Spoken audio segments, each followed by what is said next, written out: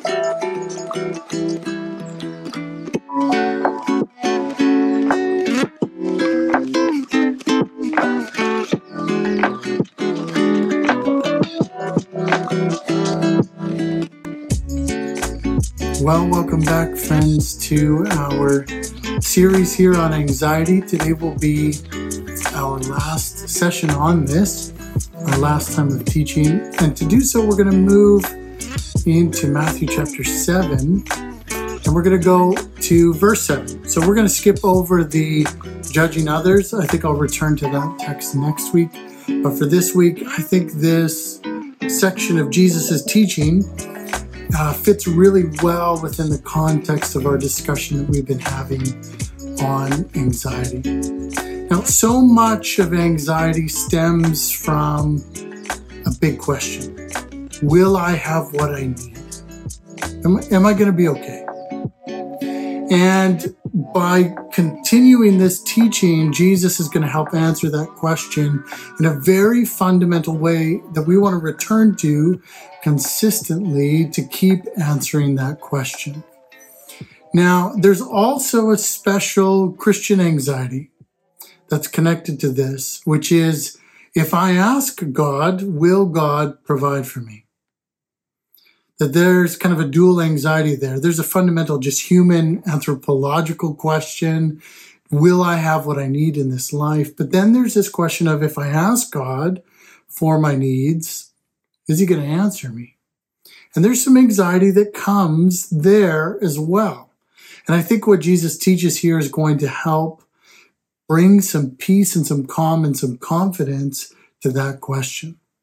Now, if you've been a part of Christchurch for a while, or if you know me, you know that I'm not a big fan of taking a text of scripture and going, well, what about this? And the yeah buts that we tend to add on to these teachings. I want to have a very simplistic, trustful reception of the teachings of Jesus. I have seen enough of the character of Christ. I've seen enough of the works of Christ. I've seen enough of the promises of Christ fulfilled that when I come to a scripture text like this, I'm going, teacher, teach me. And so there might be some holes in my thinking. I'm not actually the most critical thinker. I look at things where I'm looking for gold. But I'm also willing to go to the spots of where things are uncomfortable. So what I want today is I want to treat this like we treat every other subject that we've done in the Good Way series, as we've been making our way through the Sermon on the Mount, is I'm looking at this as Jesus's authoritative teaching. So what that means is Jesus is describing the type of relationship you and I are meant to have with the Father through him.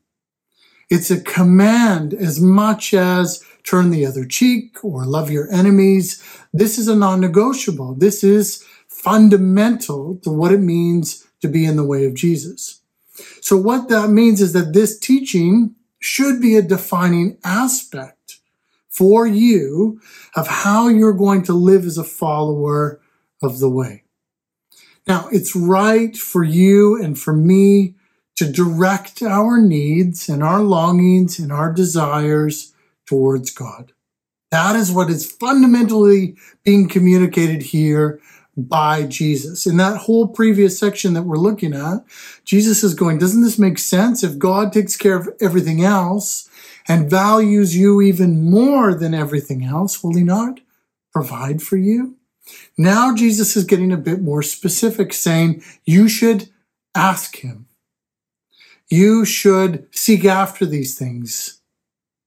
That it's right for you to turn your needs, your desires, and your longings, and your wants towards God. So not just in a general, hey, you're part of the creation, you should trust God.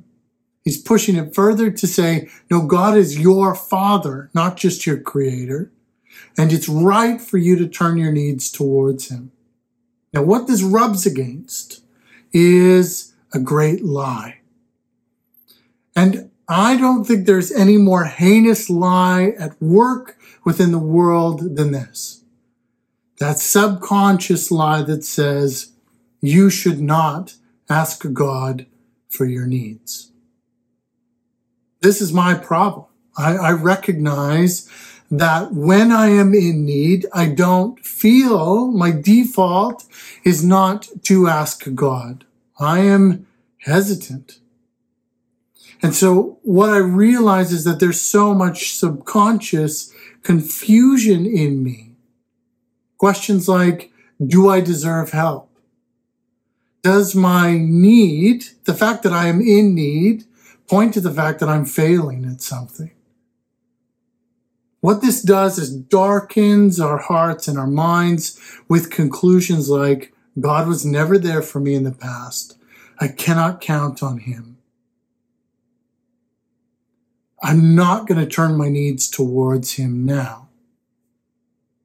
What that points to is a bit of a secret story.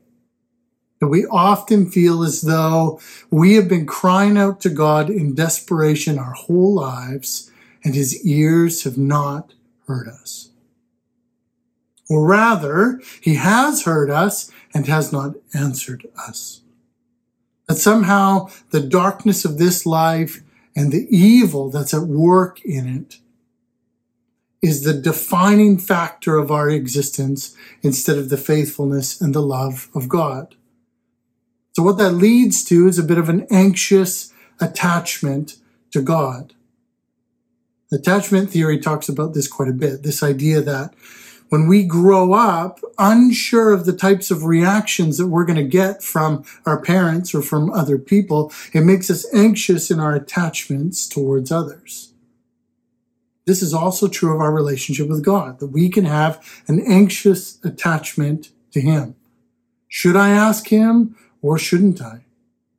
Will he have an angry response to me? Is he going to discipline me for asking? Is he going to be mad that I'm asking for this? Is he going to be annoyed with me? Is it going to turn out that what I'm asking for is the wrong thing to ask for, and so I've just got myself into trouble? What this leads to is a kind of avoiding asking so that it won't be confirmed that he is untrustworthy, or even worse, that we are unloved. This is anxious attachment. I don't know if I'm connected to him. I don't know if he wants to be with me. Sometimes we can even create messes, hoping that God will somehow swoop in and show us that we're loved. What we're looking at in this text of Scripture, though, is Jesus the Son showing us the type of attachment we're meant to have with God. Jesus the Son, he is teaching you and is teaching me, who are newly somewhat adopted sons and daughters, how to attach to God and how to know what to expect of God's response to us. This has the potential to clear up a lot of confusion. Right? That not knowing how is God going to respond to my requests, Jesus is saying, I'll tell you exactly what you can expect. And what does that do? It creates safety. When you know what to expect, you know it's going to be safe, even if you're wrong. So that security of knowing how God the Father will respond to you when you bring your needs to Him, this is what we're looking for in this text of Scripture. What will that response be? And will it be the same as it is towards us as it is towards God the Son? That's what Jesus is trying to teach us. We get to come to the Father in the same way Jesus goes to the Father. We can expect of the Father the same things that Jesus counts on about the Father. So let's look at it. Let's look at the first phrase here. Ask. I love how he just jumps into it. Ask, and it will be given to you. Seek, and you will find. Knock, and it will be open to you. In this, Jesus gives 3 examples or types of need in this teaching. Asking for something that you need given to you. Seeking after something that you do not have. And knocking in order to enter into a place you have not had access to previously. Each of these 3 examples are action words, and they require moving beyond an internal need or longing or desire into communicating or expressing or acting. This is an important point. Each one of these 3, ask, seek, knock, pulls us out of just the internal place and is an expression, an action on that need, longing, and desire. The message in all 3 requests, ask, seek, knock, mean this: can I have? Can you show me? Can you let me in? Or will you? That's the question. That's the message that's being communicated with the request. Now think about this for a moment. Asking of God, seeking after things from God, knocking on a place of which you think God is in, that you would like to be with Him. Who's super comfortable making requests? Are you super comfortable making requests? Because I'll be honest with you, I am not super comfortable with making requests. I am quite hesitant. Why? And I find the deeper the need, the more I want it, or the more I need it, or the longer I've been looking for something, the more built up expectation there is, the harder it is, I find, to ask. Because asking is a crux point.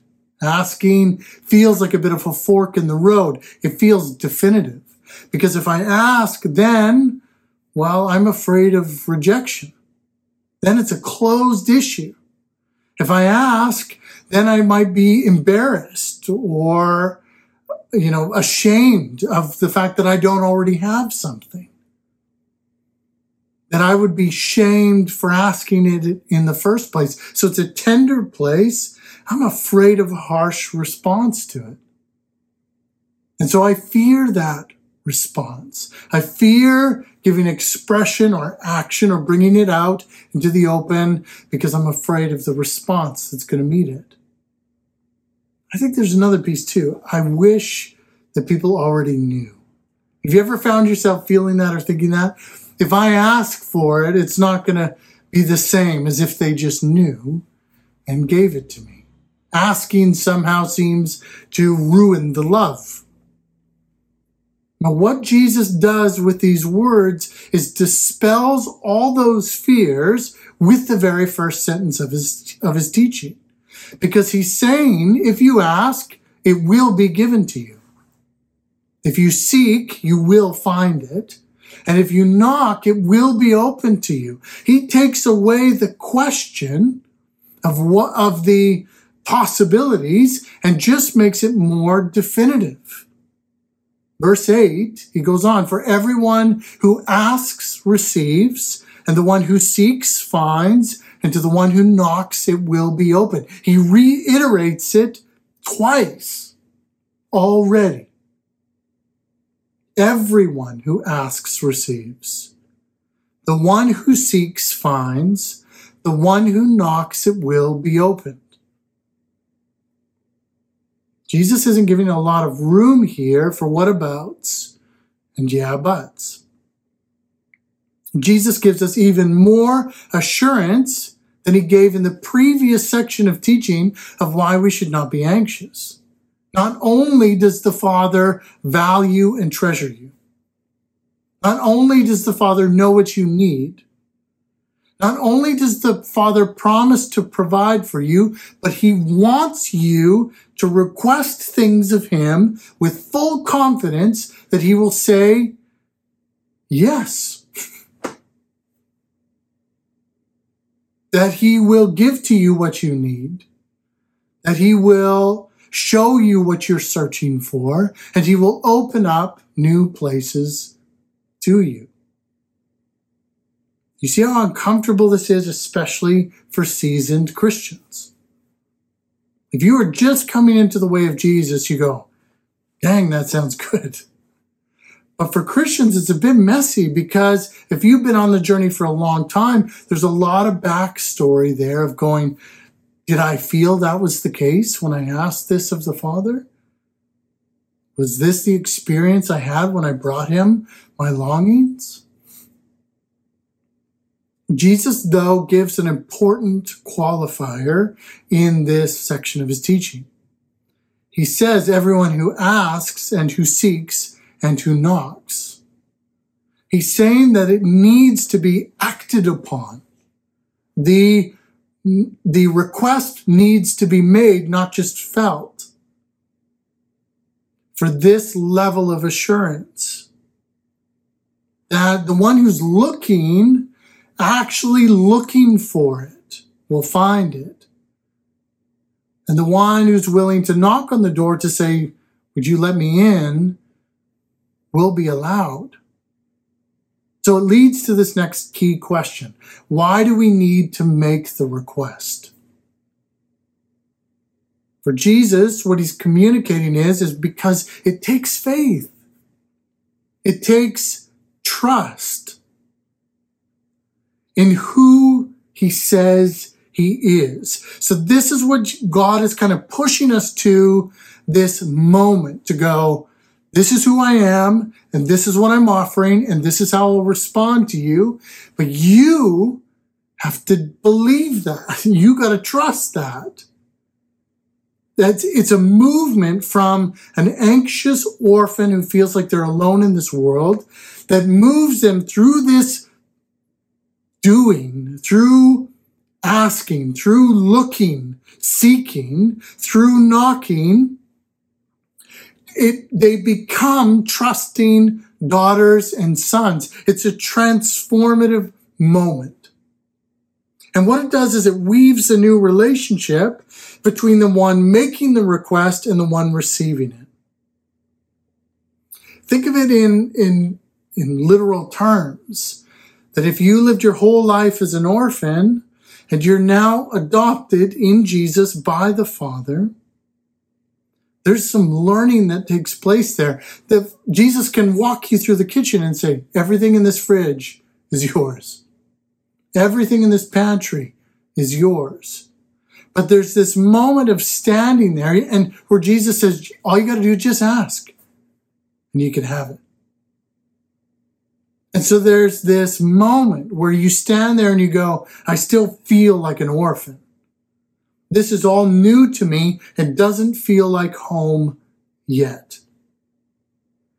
But as you're looking at the Father, so to speak, and you're looking at his fridge, you're looking at his pantry, you're making a decision and you're testing the waters. Am I a son? Am I a daughter? If I am, Did that legal process go through? Jesus says it did. So there's this personal ownership that happens that needs to take place in order to actually make the step to lay claim to what's being offered. The Father knows what you need, and you know He has what you need, but you don't want to ask because you aren't sure what He thinks and feels about you. So there's this question mark point. And it's a two-sided problem. How do I know how good God is? Can I count on it? Can I trust it? And how do I know if I'm good enough for God? So there's all this question, this anxiety about the nature of our relationship. So what could possibly give us the clarity and confidence to make the request we want to ask of God? Jesus makes it clear by saying it's this: faith in Him, the Son, the Savior. He is fully God and so can represent God fully to us. And He's fully man, knowing us fully, and can represent our needs. Jesus, on this Ascension Sunday, is the mediator. God and man leading us into this provision. So what we end up doing as the newly adopted is we accept and trust in who Jesus is and who He has revealed God to be. And so here He is revealing God as loving Father. So we have to trust that. But then we also have to accept and trust that Jesus has accomplished His saving and adopting work, making us like He is in the Father's eyes. So that we can ask confidently, knowing that the Father's love is as towards us is as He loves the Son. It's wild. So it takes a confidence in Jesus' divinity that He's representing God rightly. It takes a confidence in Jesus and His humanity that He is saving us from our orphanhood.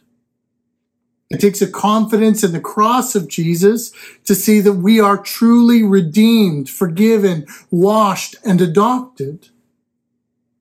And to believe in the resurrection of Jesus that we have a new life that is marked by our inheritance. And we're heirs, inheriting God's love and God's promises and God's provisions. Now let's be honest again for a moment. In verse 9, Jesus is going to go further and address our enduring hesitancy. So let's be honest. We're still hesitant to take this teaching at face value. Now let's be a little bit more honest and say we are more than hesitant. We're still skeptical. The idea that God would say yes to every request, it doesn't really compute. That God will give us everything we're seeking for, since when? And that God will open up every door doesn't really fit with our reality of experience. So Jesus pushes us further to face the truth of God's nature. And He does so in verses 9 and 10. So listen to this. Which one of you, if his son asks him for bread, will give him a stone? Or if he asks for a fish, will give him a serpent? If you then, who are evil, know how to give good gifts to your children, how much more will your Father who is in heaven? So here's the thing. We know what's good. Let's be honest. We know what's good. We know that a good parent, if asked by their child to be fed, a good parent will feed them. So we know that they won't give them something evil, give them something harmful when what they're asking for is actually something necessary for life. But this is the fear. That we would lay our hearts open in need, and God will respond by giving us more pain and suffering, because pain and suffering is what we've known in this life. But here's another truth. It would be evil for Jesus to encourage you to be vulnerable with God, knowing that God would do you harm. For many of us, this is actually the very thing we're trying to heal from. Parents and people in authority who took our innocence and our vulnerability and our trust and exploited us, wounded us, took from us instead of protected us. And the sad part, I think, of human existence is that we relive and recycle the same story of our childhoods.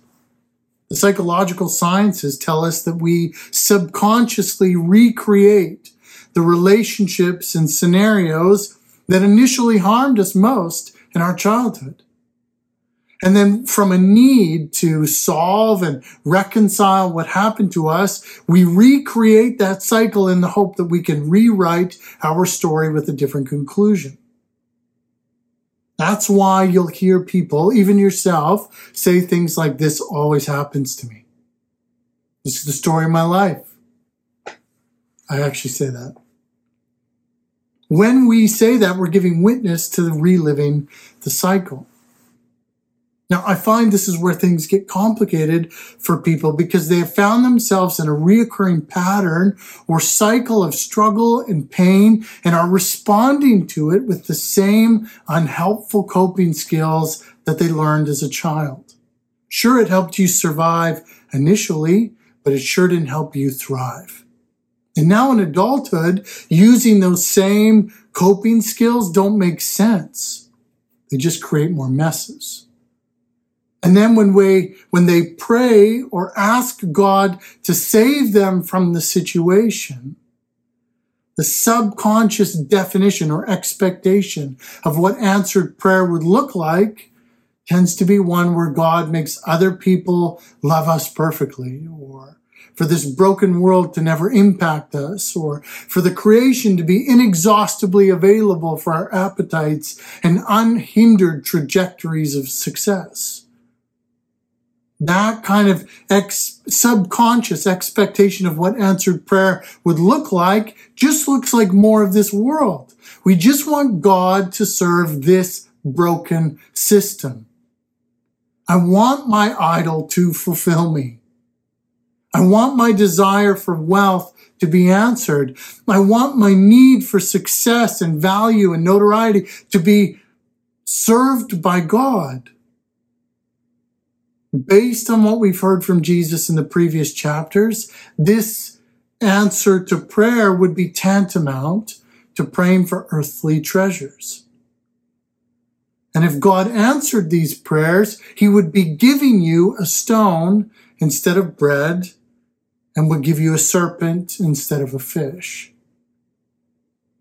God would be subjugated to be simply a divine drug dealer. A drug that we know leads to violence, we know results in pain, and we know ultimately earns death. So what if Jesus isn't saying that? What is Jesus saying? What happens when we ask? His answer is this: if then you who are evil know how to give good gifts to your children, how much more will your Father who is in heaven give good things to those who ask him? So this is our crux connection point. God is saying, I will answer those who ask me. I will give and help find those who are seeking. And I will open up those who are knocking. And what I will give them is good things. The consistent response of the Father of which you can count on to all of your requests, whether you are rightfully or wrongfully asking them, is that God will respond by giving you good things. This is what Jesus is teaching. And to be a follower of Jesus and of the way is to believe that truth. Every response of God to every request of mine is to give me good things. That is the biblical truth from the Sermon on the Mount, from the words of Jesus. Hear that. So then he always hears, always answers, and always gives exactly what is good and right. Those who are in Christ, this is what they can count on.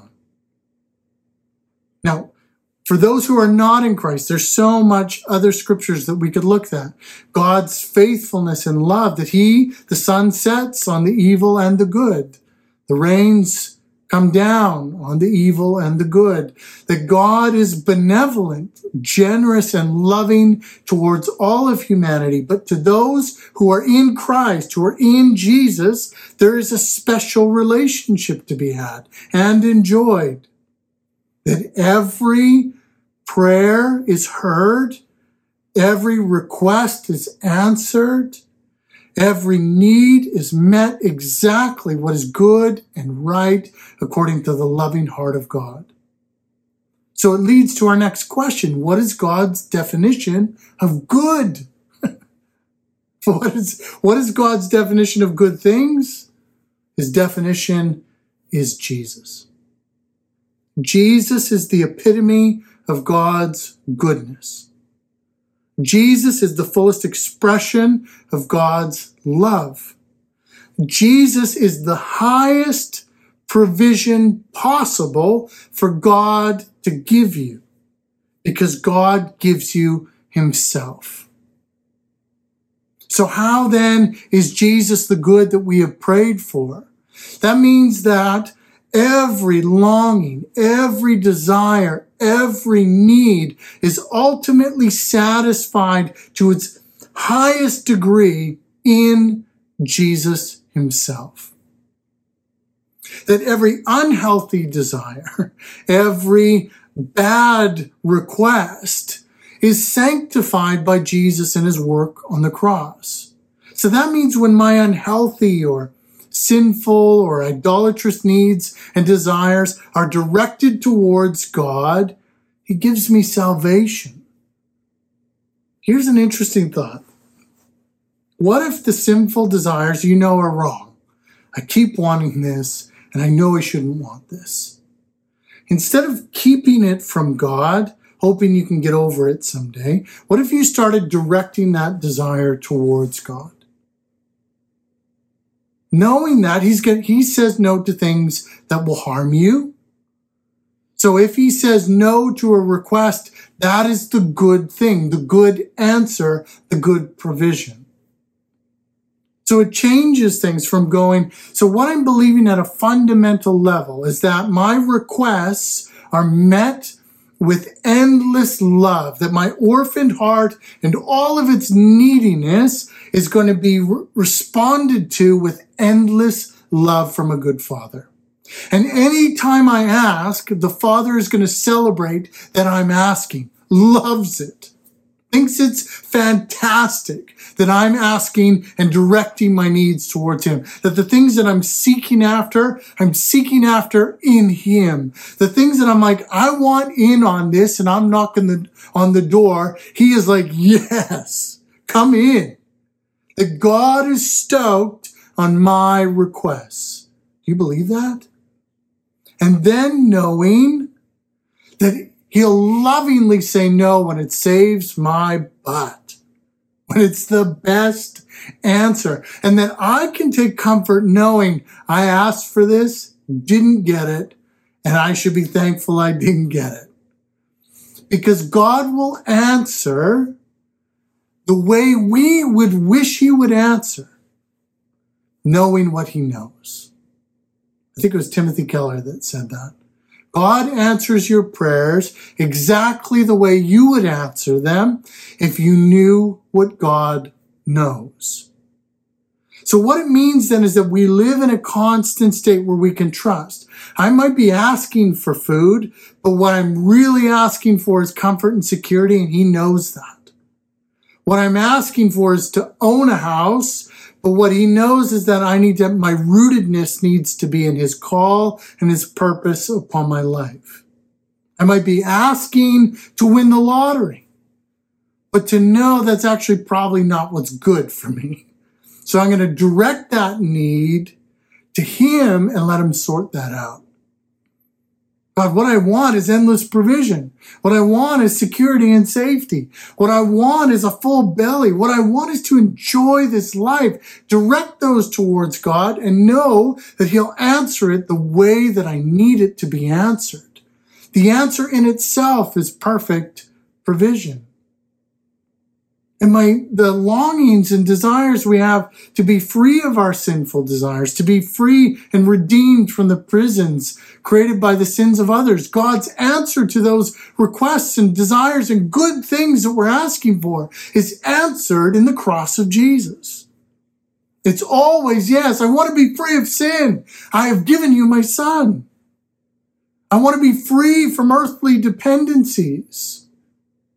Where I want or I need, he provides for me at a deeper contentment, knowing what I have. That I'm okay. I can be hungry and be okay. I can not have and be happy. I can be free of this endless grinding system that says I need to have more. And that he will provide me with the earthly things that I need. And so when I ask for earthly provisions, it's with a confident response to say, this is what I think I need. This is what I want. This is what I think would be good, Dad. And that whatever the result is, whatever the reality I'm living with, I can be confident that this is perfect. This is exactly enough. And then my emotions, my thoughts need to submit to that reality to go, this is what's best for me. This is what true fulfillment looks like. Let's seek after that. Let's get in on this. I want to close with a couple other scriptures, and I just want you to hear the promises of God in Jesus for you. First, Romans chapter 8, verses 28 through 39. And we know that for those who love God, all things work together for good, for those who were called according to his purpose. For those whom he foreknew, he also predestined to be conformed to the image of his Son. That's the adoption. In order that he might be the firstborn among many brothers and sisters. And those whom he predestined, he also called. And those whom he called, he also justified. And those whom he justified, he also glorified. What then shall we say to these things? If God is for us, who can be against us? He who did not spare his own son, but gave him up for us all, how will he not also with him graciously give us all things? This is the fundamental truth. All of my needs have been directed towards God, and I have asked of him. His answer is to give me Jesus. And if he would give me Jesus, how much more so will he give me everything else in this world that I need? And so I can be confident knowing the greater thing is being given to me in Jesus, and I can see that. I can see his love. I can see his sacrifice. I can see his victory, and I can see him ruling and reign through the beauty of the scriptures. And so I can know that all of my other needs will come into alignment with what has been revealed in Christ. I can be confident in that. This is what we know. That if he would give us Christ, will he not also give us all things? Who shall bring any charge against God's elect? Is it God who justifies? Who is to condemn? Christ Jesus is the one who died. More than that, who was raised, who is at the right hand of God, who indeed is interceding for us. So your prayers go to Christ, and Christ asks exactly what you would say if you knew what Christ knows. Who shall separate us from the love of Christ? Shall tribulation or distress or persecution or famine or nakedness or danger or sword? As it is written, for your sake we are being killed all the day long. We are regarded as sheep to be slaughtered.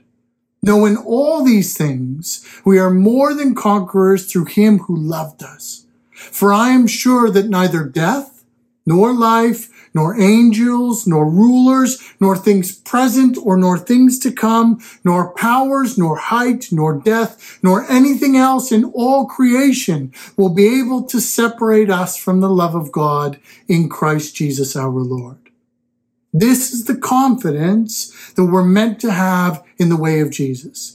Make your needs known, knowing that God has already given you the greatest of gifts in Christ, and trusting that he will answer perfectly in this life, even unto your death, that no matter what comes against you, you will not be separated from his love.